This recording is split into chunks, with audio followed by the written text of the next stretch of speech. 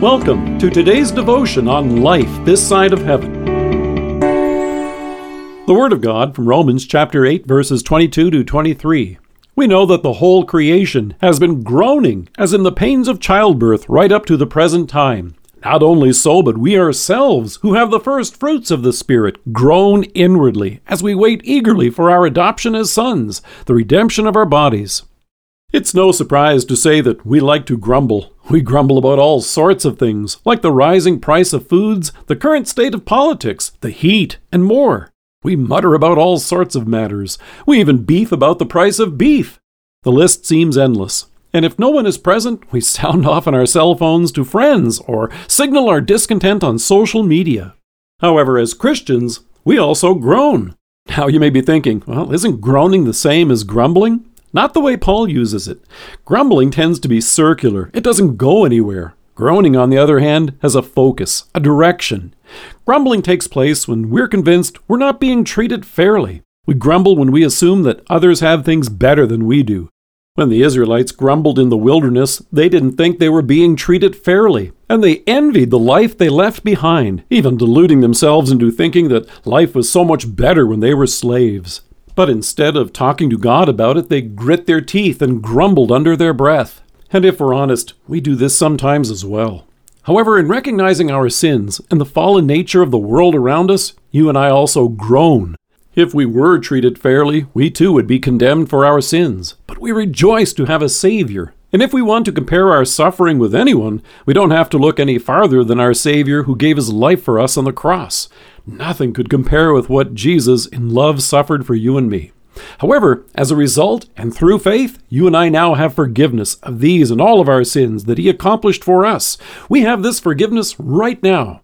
Whatever you and I suffer, living in this fallen world, is nothing compared to what God has in store for us.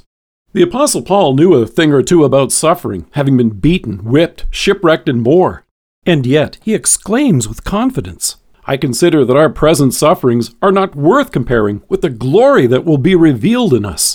And to make this point, he uses the example of childbirth. He says, we know that the whole creation has been groaning as in the pains of childbirth right up to the present time. Not only so, but we ourselves, who have the first fruits of the Spirit, groan inwardly as we wait eagerly for our adoption as sons, the redemption of our bodies. It's tempting to think that God would shield us from all suffering in this world, and we find ourselves puzzled and even angered when he doesn't. We blame God for not doing something about it. We grumble. But God points us to his Son, who suffered for us on the cross, so that our faith in this life is not on those things which are slipping out of our hands, those things which are temporal, but in those things instead which are eternal and all that is to come.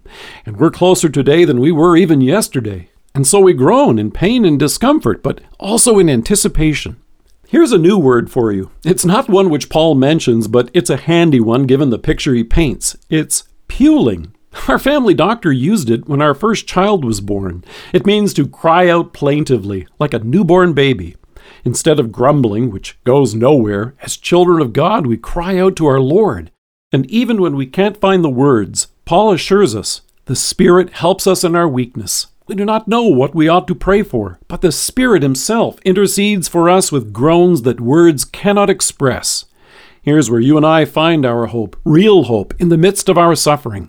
You can be certain our Father hears our prayer, the Spirit ensures it, and his Son, our risen Savior himself, is the one who will welcome and embrace you on that day. Let us pray. Heavenly Father, forgive me when I grumble.